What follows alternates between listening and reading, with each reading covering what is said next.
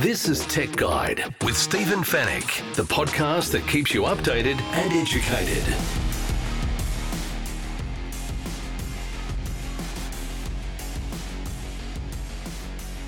Tech Guide, episode 524. Hello and welcome to the show. We're glad to have your company once again. Thank you so much for listening. My name is Stephen Fennick. I'm the editor of techguide.com.au. On this week's show, the latest issue that has angered worried Optus customers.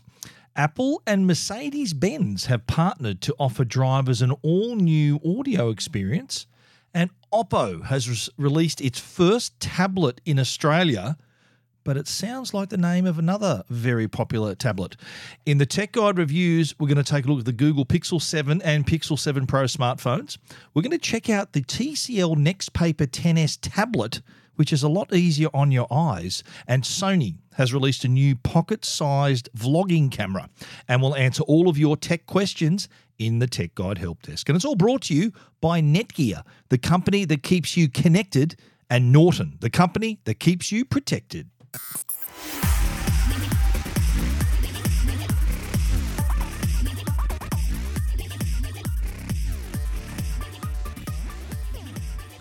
All right, let's kick it off with an update of sorts. It's been now more than 3.5 weeks, coming up to 4 weeks for the Optus drama, the data breach, and there continues to be some fallout from that catastrophic hack. The latest that we're hearing is, and we've been contacted by a number of Optus customers who are wanting to exit their plans and contracts. And what we're finding is that Optus is enforcing, they're holding them to their contract, which includes the fact that if you break that contract, you face an exit fee. So if Optus customers who are understandably worried about what's happened with the data breach, their information is out there now, and they're well within their rights to take their business elsewhere. But in the case of customers who are currently on plans and contracts, we've heard a few people have contacted us saying that Optus is not going to let them go for free. I've had mixed reactions about this. I've had readers say, well, look, a contract's a contract, and if they choose to break that contract, then it does state they did agree to the fact that there would be an exit fee.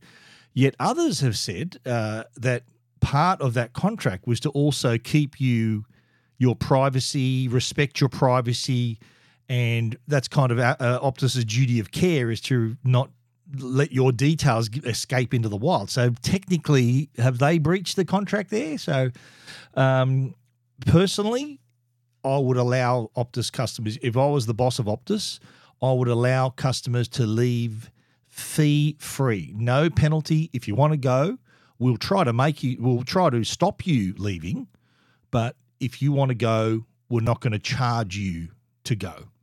There's been some campaigns where I think Optus customers that if they express a desire to leave, then there's this last-ditch effort to try to keep them as a customer. Naturally, as any company would try to do that. Of course, Optus aren't going to say, yeah, cool, off you go. They want to keep you as a customer.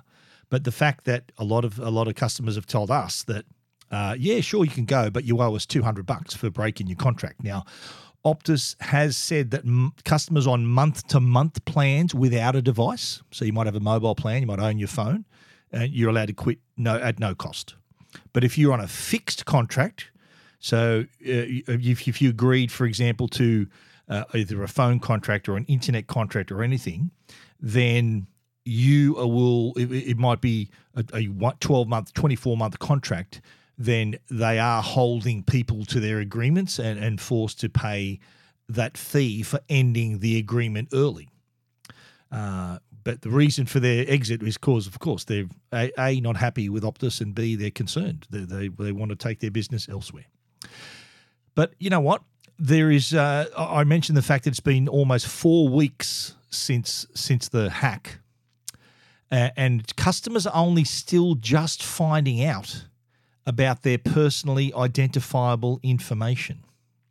Now, we did hear from the Optus CEO, Kelly Bayer Rosemarin, saying that people who had passports as part of the leak, if their passport information was leaked, they've been told only a few days ago that they don't have to replace travel documents. So imagine if you're one of these customers. I know for a fact many have just bolted to the passport office to get new passports, and 3 weeks later, Optus comes out and says, "Oh, by the way, your passport's fine. Even if it's been leaked, you don't need to replace the travel document. You can still use it." So, and I'm sure that any Optus customer who has paid to have their passport replaced will be reimbursed. But you think this kind of info would have come a little bit sooner to save the panic, to save the people flocking to the passport office and the driver's license and all the different registries to get your driver's license updated as well. Not good. The situation is just horrible. This whole thing, Optus has bungled this from the start. They've just lurched from one crisis to another, and the news is not good. I would love to know the percentage of customers who have left the company. I'm not sure. I'm pretty sure they're not going to release that information themselves. I'll have to try to find that in other ways, but I'd say you're looking at millions of customers who've left. We'll try to get to the bottom of that. We'll try to get you that exact figure. But in the meantime, stick with Tech Guide to give you the latest details on all these dramas, including other leaks, by the way. Medibank had a data leak, as did Woolies as part of their rewards program. And so did the Australian Federal Police, would you believe, were also had information hacked. And the question I keep getting over the weekend and on radio and on TV was the fact that, they were asking, I said, is there suddenly a surge of data leaks and attacks?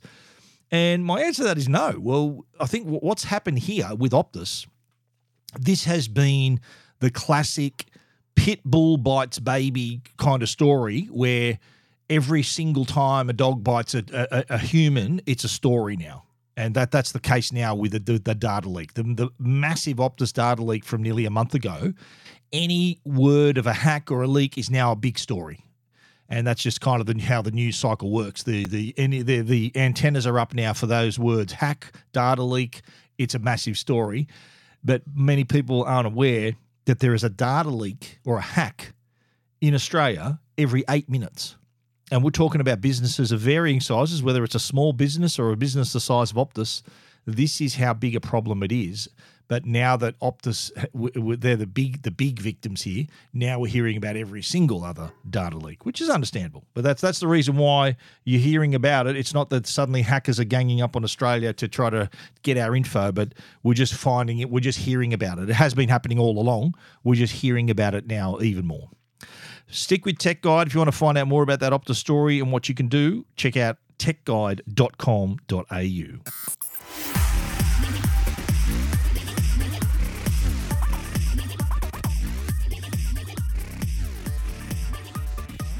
Now, what have Apple and Mercedes-Benz got in common?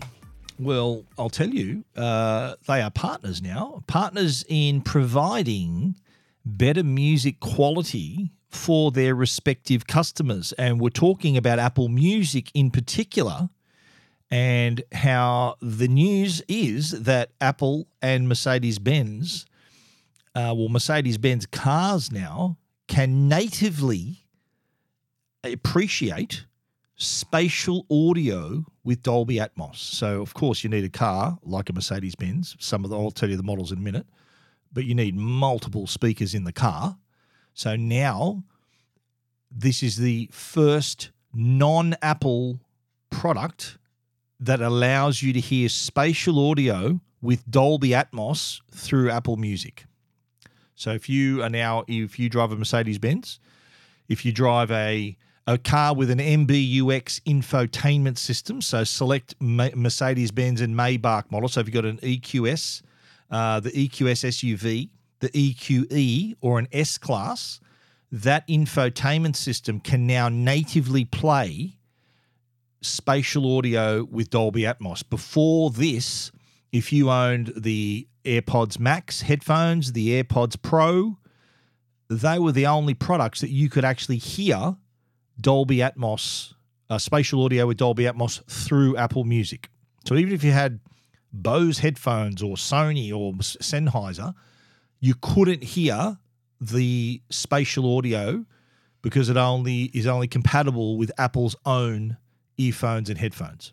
But now, if you're a Mercedes-Benz driver, you're able now to hear through your car's sound system that multi-dimensional spatial audio with Dolby Atmos. So a lot of people may not understand what spatial audio is. Think of spatial audio as, like, I'm sure you've seen a movie in a theater with multiple speakers, and you hear all the sounds coming around from above you, behind you, beside you, in front of you.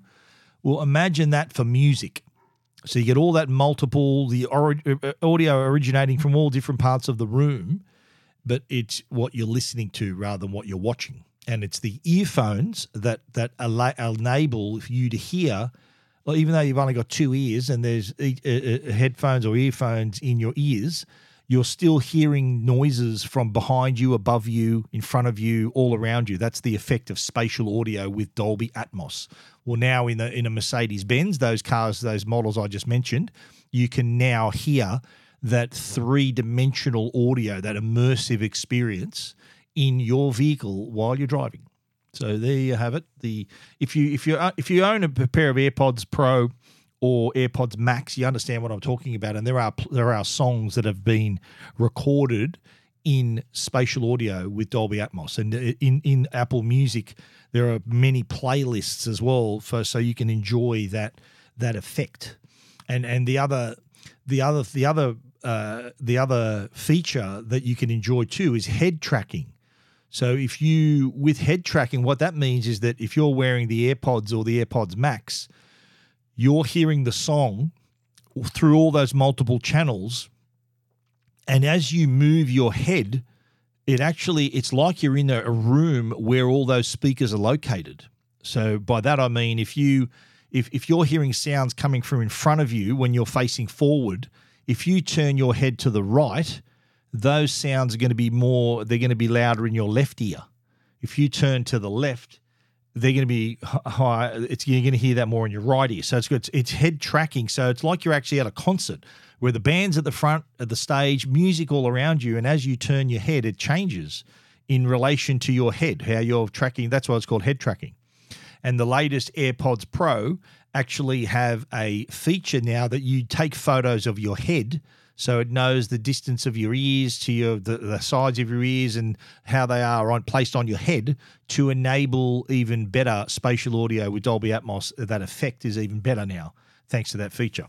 But in the meantime, if you're a Mercedes-Benz driver, you're doing very well, but you're also going to have your spatial audio through Apple Music. But you need to be obviously listening to Apple Music and listening to a track that has spatial audio with Dolby Atmos. But I'm sure there's no shortage. There's already a playlist I've noticed. There's plenty of them, spatial audio, so you can enjoy through your car. So now it sounds like music's coming from everywhere. But that's a pretty cool partnership. If you want to find out more about that, check it out, techguide.com.au. This is Tech Guide with Stephen Fennick. Now, Oppo have just released their very first tablet in Australia. And I've got to say, I'm impressed. It is a 10.36 inch 2K, so it's 2K resolution, high definition display. The display is actually TUV Rhineland certified. We're going to talk more about that about the TCL tablet a little bit later. But this is it's 6.94 millimeters thick. It weighs 440 grams, so really specced up quite nicely. And like Oppo's phones, the Find X and the Find X Pro, it is running the Color OS operating system. So very impressive to begin with here. Now, a couple of things I need to explain. Anyone who's seen Color OS on an Oppo device, on a phone, and now on the tablet, will tell you that it bears a remarkable similarity to iOS. So if I put, for example, if I turn the camera on a Find X phone and the camera on an iPhone, it's like you're looking at the same device, same kind of layout, same colors, same labeling, everything looks identical. So it's very much what is that saying? The imitation is the sincerest form of flattery. Then this is extremely flattering to Apple because it looks a lot like it. Now, the tablet is also going to have the Color OS operating system, so expect to see similarities there as well. But there is an even bigger similarity, and I'm really surprised that Apple has actually allowed this, and that Oppo has dared to do this in the first place. And it's about the name of the product. The name of the tablet is the Pad Air. So Pad, P-A-D, Air, which sounds a lot like iPad Air, which is Apple's product. I already told you about the similarity with Color OS and certain things it has in the software. Well, now the other similarity is the name, the Pad Air. There's only one letter difference, and it's a lowercase I. That's the only difference with the name. So, yeah, I don't know whether Apple's lawyers have been mobilised or whether Oppo has already had it cleared. Well, it's already out. It's out already. Came out this week. It's $379. You can buy it at JB and Harvey's, Norman's, and all those electrical retailers. But, yeah, the name. The Pad Air. Imagine if you walk into the say, look, I'm after a Pad Air. And they go, do you mean the iPad Air? So, no, I'm after the Oppo Pad Air, not the Apple iPad Air. I think there's going to be confusion. So young people working at the Good Guys or JB or Officeworks, they're going to have to say again, Pad Air, iPad Air, which one do you want? In all seriousness, though, the tablet looks really nice. I've got to say, the design has there's got the large screen on the front, pretty narrow bezels around the sides there, but it also has a two-tone metal splicing design. So the back of the tablet, the top of it has a texture, and the bottom 2/3 or 3/4 has it's more a flatter, more consistent feel. But it also has a texture on the rear panel so that you don't have any unwanted fingerprints on it as well. That's smart. And, of course, Oppo tablets, the Pad Air, works with Oppo smartphones naturally. So you're able now to drag and drop content between the devices. So imagine AirDrop. I don't think they give it a name, but it's how you can AirDrop between an iPad, a phone, and a Mac computer. This is a similar deal where you can seamlessly connect and drag and drop content so you can increase your productivity, improve your productivity right there. So this has also 4 speakers on board, and it supports Dolby Atmos, so good quality audio, whether you're listening to music or watching a movie. Also has a pretty decent battery, 7,100 milliamp hour battery, so you can have up to 12 hours of video viewing. 15 hours of video conferences. Imagine that, 15 hours of conferences. And 16 hours of reading ebooks. I prefer the ebook reading than the 15 hours of video conferences personally. Now, to celebrate the launch of the Oppo Pad Air, you will get this actually for free if you decide to buy the Oppo Find X5 Pro. That's their latest flagship phone. It's $1,799. You buy that phone, Oppo Pad Air for free. You get it for free as a gift. Or if you buy the Oppo Find X5, which is $1,399, also free.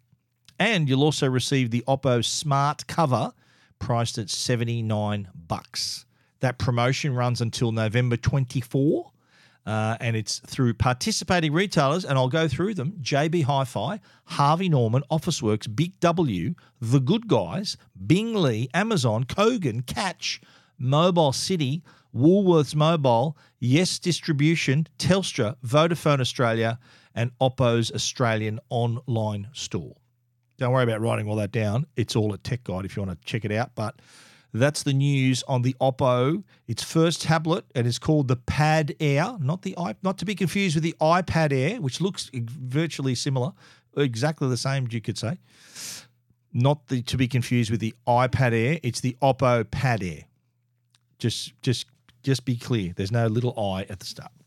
And if you want to check it out for yourself, you can do that. techguide.com.au. Keeping you updated and educated. Tech Guide with Stephen Fennick. The Tech Guide podcast is proudly supported by Netgear. They're Australia's #1 Wi-Fi brand. If your home demands superior Wi-Fi, treat it with a masterpiece in connectivity. Bring your Wi-Fi up to speed with the Orbi Wi-Fi 6E from Netgear. Orbi Wi-Fi 6E is the first and only Wi-Fi 6 quad-band whole-home mesh system, opening an exclusive all-new 6 GHz superhighway that's fine-tuned to deliver unprecedented Wi-Fi speeds and smoother streaming simultaneously across the smart homes of today and tomorrow. It's Wi-Fi perfectly engineered. Wi-Fi 6E, the fastest Wi-Fi ever. Find out more at netgear.com.au/best Wi-Fi. And now, a Tech Guide review with Stephen Fennick. Okay, as promised last week, now where I spoke about the Pixel 7 and Pixel 7 Pro, I'd only just received them. I have now completed my review of the two products, and I'm going to talk to you about them right now. Pixel 7, Pixel 7 Pro. Up front, I'm going to tell you the pricing. The pricing is pretty friendly. $999 for the Pixel 7. That has a 6.3-inch screen. And $1,299 for the Pixel 7 Pro, which has a 6.7-inch display. Now, the difference between the two, apart from the screen size, the Pixel 7 Pro has a more premium look and feel. So it's got a polished aluminium frame and the similar polished aluminium camera bar across the back. The Pixel 7, smaller screen, but has an anodized aluminium frame and camera bar. So it is same design as the Pixel 7 Pro, but just slightly smaller and less premium. It's like the iPhone 14 and iPhone 14 Pro. Slightly more premium on the Pro side. But design-wise, still pretty distinctive, still similar, but also some new colours too. I really like the new hazel colour for the Pixel 7 Pro. That's actually the one we received to review. That's pretty cool colour. So it's got like the contrasting colours on the back. But that camera bump, that bar on the back, I think that's sort of become a signature of the Pixel device. Personally, I prefer a smooth one-level rear panel, but that's just me. But if you want to even that out, if you buy a case for the Pixel 7 or the Pixel 7 Pro, you put on the case and then the case kind of levels up it fills in that gap so that the rear panel then appears to be all one level rather than if you don't have a case on it, that camera bar is going to stick out a few millimeters. It's pretty distinctive.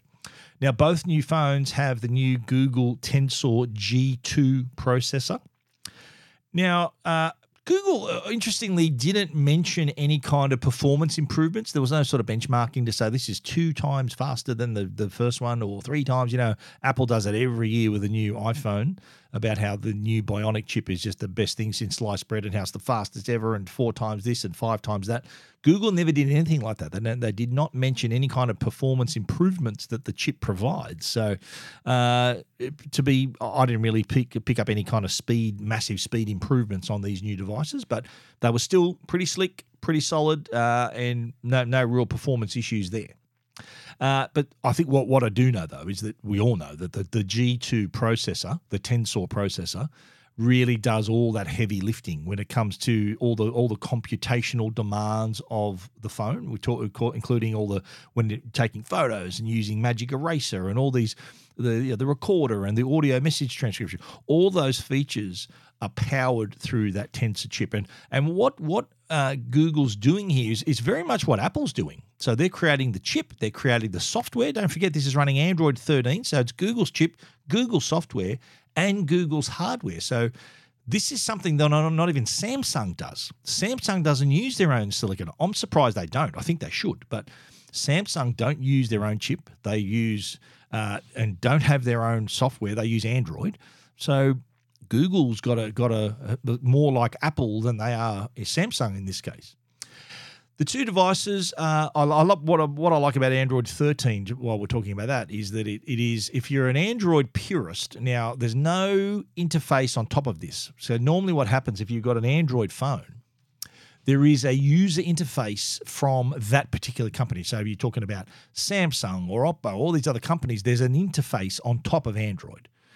With the new Pixels, they're the first to offer the latest Android, which is Android 13, but also they are sort of unfettered Android. There's nothing on top of the Android platform but Android. And I really like that. That sort of minimal look. It is really fast and smart as well. You can do things like select your wallpaper and style and choose your colors and really personalize it to suit either the color of your phone, the color of your outfit, whatever you want to do. It really works well. Interestingly, we found the displays, which are brilliant, by the way. The Pixel 7 is full HD resolution. The Pixel 7 Pro has 1440 QHD plus resolution. And you know what? By default, it was only on full HD. It was not on QHD, which I found interesting. And Android, I remember looking in the settings, there's a picture of it on my review. Google says in that section there, full resolution uses more of your battery. Switching your resolution may cause some apps to restart. But we had no such issue, no battery issues either. I think I was really impressed with the battery life. But I thought that would be strange that it's not by default on the best possible resolution. They decided to give the choice to the customer. There's a lot of features on this that we love. Of course, we'll talk about the camera in a minute. That's kind of the killer feature on this thing.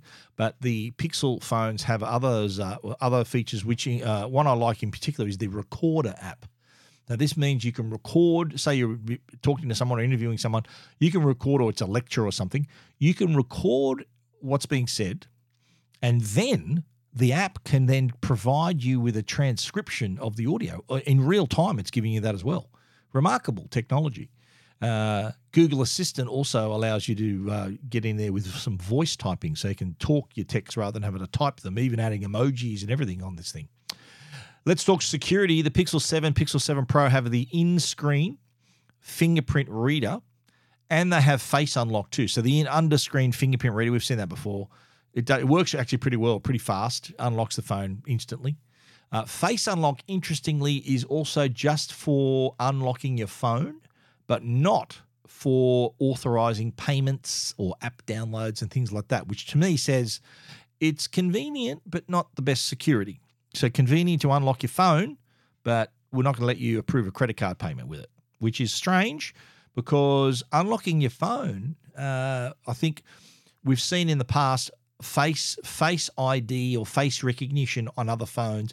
Apple is by far the leader here and daylight second.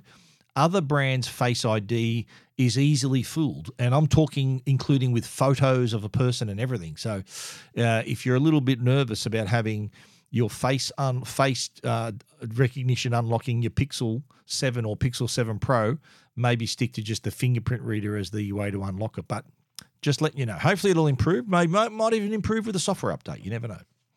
Now, you know what? Let's talk about the thing you've come here to listen to about the Pixels, and that's the camera.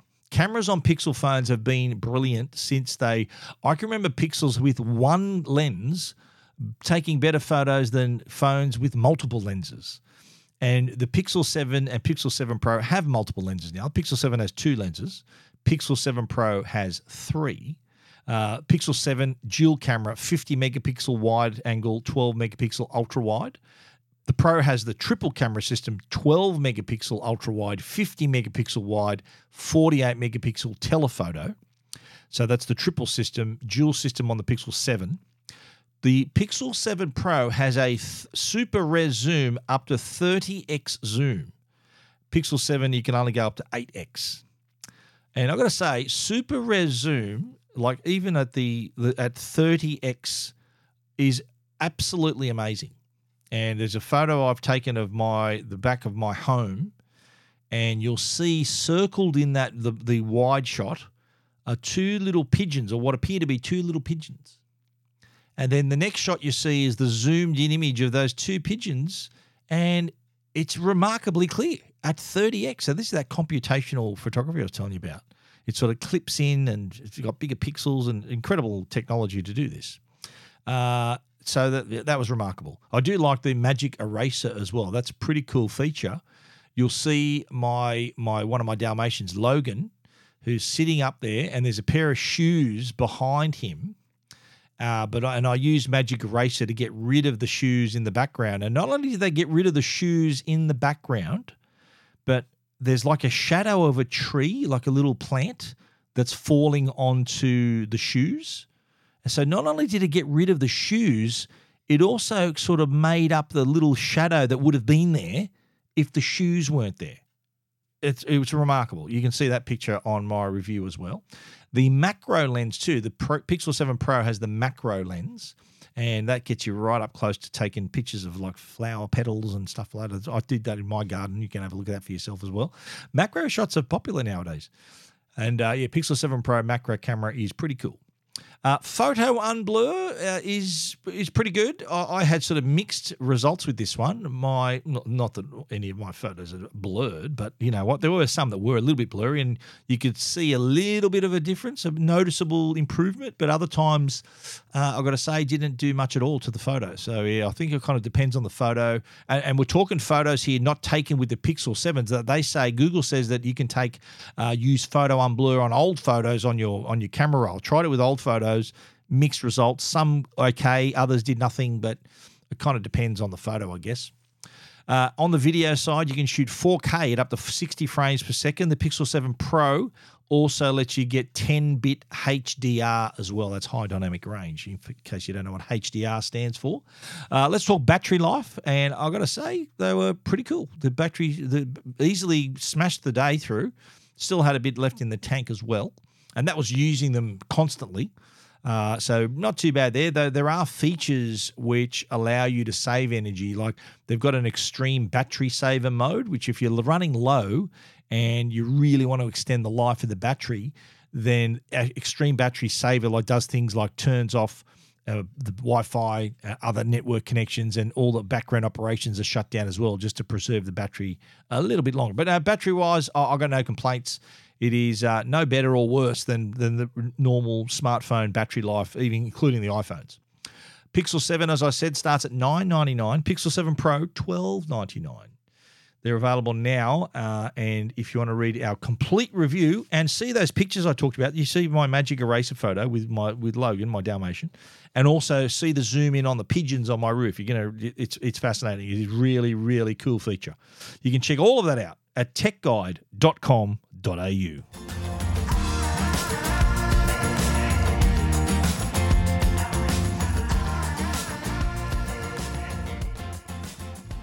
Okay, let's talk about the TCL Nextpaper 10S. This is a tablet, a 10-inch tablet, and it is a tablet with the difference because it has a paper-like screen. That's why it's called Nextpaper. So we're talking here full high definition and this paper-like display. So imagine a Kindle. So if you're an e-reader, you got an e-reader, that paper-like black and white display, mono display, and really sharp, really clear. Imagine that, but in full color. That's what you get with the TCL Nextpaper. Now, to describe how this would look, okay, so the thing you miss out on is the gloss and the shine off the screen. So imagine having a beautiful, glossy coffee table book with colourful, glossy pages. Now imagine that same book, same colour, same images, same content, but without the shine. You still appreciate the colours and the look, but without the shine and the gloss. That's kind of the best way I can describe what the screen looks like. And not having that gloss and glow has several advantages, including obviously an anti-glare finish, so you're not getting reflections, but also it does reduce the impact of screen time on eye health. I'll talk a bit more about that in a moment.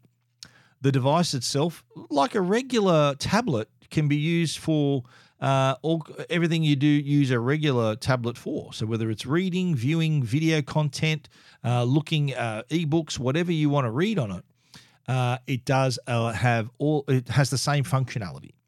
Now, the front has one thing about the front. I said in my review, the bezels are a bit fat when you consider tablets nowadays have much thinner bezels. So I thought, look, that can benefit there. Performance-wise, I've got to say it's probably not the fastest tablet you can buy. The rear panel has a nice color to it and a nice feel. But performance-wise, it's probably a step down from the latest iPads and those other like a Samsung tablet as well. But what those other tablets don't have is that next paper screen. Now, this screen is TUV Rhineland certified, and it has a 73% reduction in blue light passing through. Blue light is what makes your eyes tired. It's what, if you're looking at your computer, the blue light is what's making your eyes tired or making you tired. So if you are looking at a screen for a long time, backlit screen or a computer or a tablet, it is going to lead to sore or tired eyes. Now, Optometry Australia had their 2022 Vision Index report. Now, in that report, they said that 88% of surveyed Australians experienced eye fatigue, while 86% believe their child's eyesight has also been impacted by constant screen time. So imagine your child whose eyes are developing they're growing up, their eyes are developing, everything's developing with them. But imagine their eyes being impacted by the constant screen time. Now, the Health Fund, HCF, says there has been a 28.8% increase in school-aged children who require glasses or contact lenses between 2015 and 2020. 28.8% increase in kids needing glasses or contact lenses. Even the World Health Organization has recognized this fact, and they say that short-sightedness is on the rise. They predict that by 2050, half the world's population will be myopic. Myopia is short-sightedness. Imagine that. Half the world population myopic by 2050. And is there any mystery to why that's happening, you reckon? What we've been experiencing for the last 15 years is devices, backlit screens, larger devices. iPad was introduced in 2010, even more backlit devices, laptops.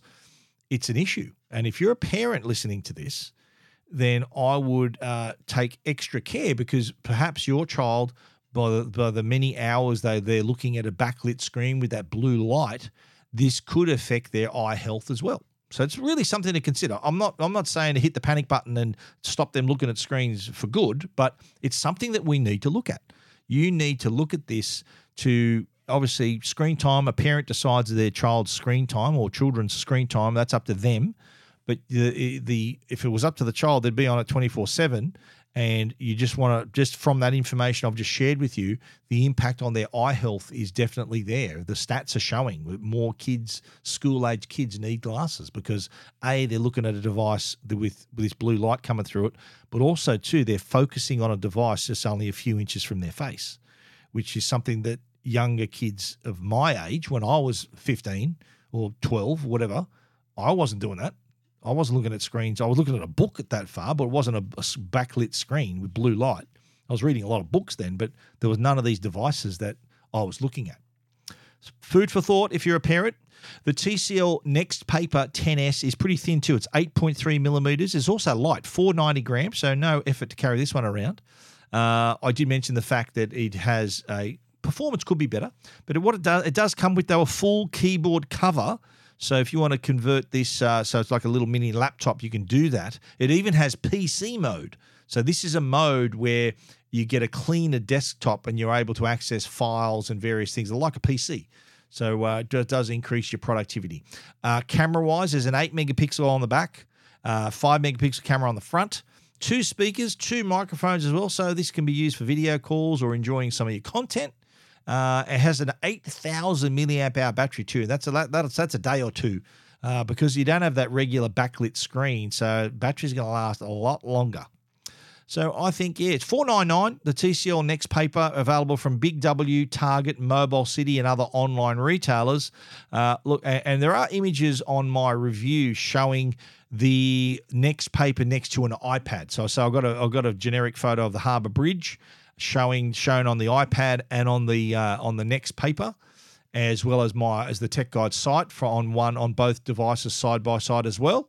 And look, I know it'll give you some idea of the differences in the screen appearance, but obviously, unless you have this thing in your hands, you really can't appreciate the difference. It is a lot easier on the eyes, as I mentioned.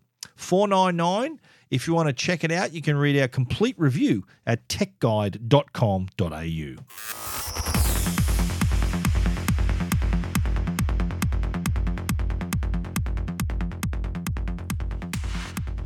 Sony has just released a new vlogging camera. I haven't reviewed this. I will review it. I'm hoping to get hold of it in the next week or so.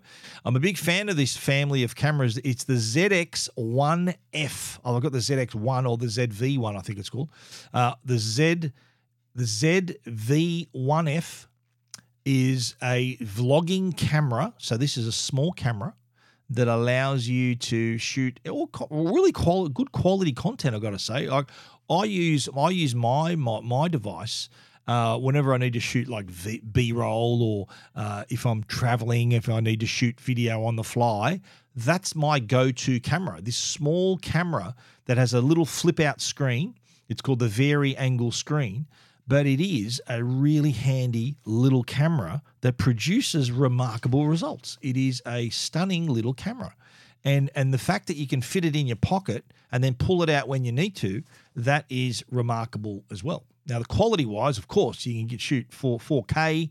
It comes with a new prime lens, a 20mm f2.0 prime lens, has a touchscreen on the back to get to all the features. That ultra-wide 20mm lens, though, you get a wider field of view while still having the ability to create that background bokeh in stills and video to create that nice depth of field. It does have also the soft skin effect. So imagine the softening. You know how there's a lot of selfies, a lot of cameras on phones that have that little beauty mode that really sort of flatters you a little bit, smooths out your skin. Well, imagine that on video. You can get the soft skin effect to smooth out and reduce your wrinkles when you're shooting videos, create a more natural skin tone for yourself. It also has face priority. So it has this auto exposure. So faces have optimal brightness even in low light conditions. I also like the eye autofocus, which works on both humans and animals. So if you're shooting your dog or your cat or whatever, it can autofocus, fix on the face and then and your eyes without being diverted to other subjects. You can choose then to switch the focus to another subject in the frame if you want. It's a great little feature, that one. There's also active mode as well. It really smooths out your video, so it's like you're using a gimbal. There's also different preset options as well, so you can get variations in the look and feel of your videos. It is also, while it captures great video, it also does capture good sound as well. It does have a built-in directional 3 capsule microphone and a windscreen so that you can have clear voice recording and reduce noise. Even in windy, if you're outdoors in the wind, it's still going to pick up your voice pretty clearly.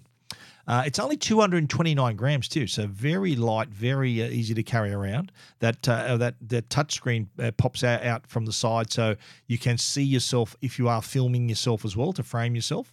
It also has a self-timer and a recording lamp, so it makes recording your video even easier. But here's the other cool new feature. There's a new Imaging Edge Mobile Plus app.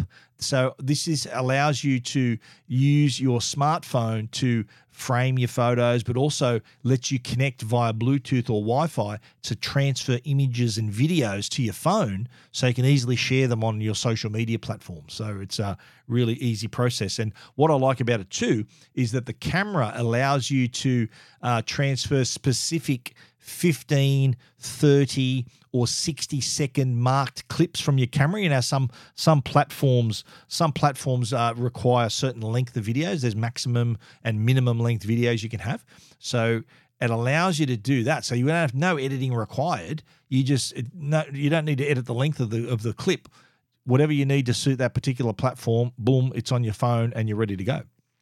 The new camera is also compatible with the shooting grip with a GP VPT2 BT. This is Sony's grip/tripod. So there's all the controls, so you can do the zoom, record video, take photos, and also open up the legs of that product and it becomes a tripod. So it's a tripod/gimbal and controller for the camera. You can also connect if you want an external mic to, if you want a bit slightly better audio quality, you can pop on a Rode mic or the DJI external mics as well. So a lot of cool features there. You can see them all at Tech Guide. The ZV-1F. So this is pretty solid, pretty nice little vlogging camera that I'm keen to get my hands on because I'm a big fan of its predecessor, and I'm pretty sure all those new features are going to make shooting video not only easier for me, but also if you're a vlogger, a content creator, we're all creators nowadays with social media and all the things we do. The ZV-1F is definitely worth a look. You can get closer to it. Check it out, techguide.com.au. You're listening to Tech Guide with Stephen Fennick. The Tech Guide podcast is proudly supported by Norton. They're the company that can keep you and your family safe online. Now, we've all heard of the dark web. It's an underground part of the web that isn't searchable from regular search engines. It's where cybercriminals buy and sell illicit items and stolen personal information like bank account details, home addresses, credit card information, and more. Norton 360 includes dark web monitoring, which searches the dark web markets for your personalized details and, if discovered, it will notify you. Norton 360 Premium has multiple layers of protection for your devices, online privacy like a secure VPN, and dark web monitoring, all in a single solution. There's real-time threat protection to help protect you and your devices from existing and emerging online threats. There are parental controls to help manage your kids' online time and school time to manage their remote learning. There's a password manager to generate, store, and manage all your passwords and all your other credentials more securely. There's also SafeCam for PCs and SMS security as well. Norton 360 Premium for PCs, Macs, smartphones or tablets is available online at au.norton.com or from an electrical retailer. All your tech questions answered. This is the Tech Guide Help Desk. The Tech Guide Help Desk is brought to you by Belkin, our good friends at Belkin, belkin.com/au. If you're after a cable, an accessory, MagSafe product, you name it, they've got it. Whether it's for charging, cables, you name it, belkin.com/au. Check them out. Now, really quickly, I got an interesting email, which, you know what? I've got a saying, there's no such thing as a silly question. And a lot of people, technology is not easy for everyone. It's hard for a lot of people. And I did have an interesting question and from one of my readers who said that they were driving around. They did a bit of a road trip with some friends and their friends were on Telstra and they were getting better coverage, and she's on Vodafone and she wasn't getting as good coverage. And she says, look, is it worth changing carriers or what? So that was sort of basically the question. And she told me the phone she was using was the iPhone XR. And her other friends, I'm assuming, had later iPhones that perhaps had 5G compatibility. So her question was, look, do I need – and my response was, look, probably the difference between there's two things that was probably in effect there. Telstra's probably got a bigger footprint in the country than Vodafone does. And B, maybe they're on 5G and they were sort of getting a better signal in that way as well. And her response was, okay, I'd like to get 5G. So do I just get a new SIM card? And I said, no, there's no such thing as a 5G SIM card. It's the phone that enables the 5G, not the SIM card. And so her iPhone XR, of course, is a 4G device. And so if she puts another SIM card in that, it's not going to magically turn it to 5G. I explained to her that she needs a 5G iPhone, and that'd be the iPhone 12, iPhone 13, and the new iPhone 14. All are 5G devices. So if you take your SIM card from the Vodafone SIM card from the XR, pop it into the iPhone 12, 13, or 14, you'll see in a lot of areas, it'll say 5G. So not just simply a matter of changing the SIM card, It is more about the phone. And then if you are going on a road trip, and if you do that often and you need the coverage, and her question was like, do I switch carriers? And I said, look, if you're driving into the country every day, then of course it might be worth a switch. But if you're not, then Vodafone is good. I'm a Vodafone customer, and the coverage where I go seems to be pretty good. And and I travel a fair bit too. So I do like their $5 a day overseas roaming, where I just can use every single feature of my plan for $5 a day if I'm overseas. So that's no worry there either. But that's just a little explanation on how 5G works.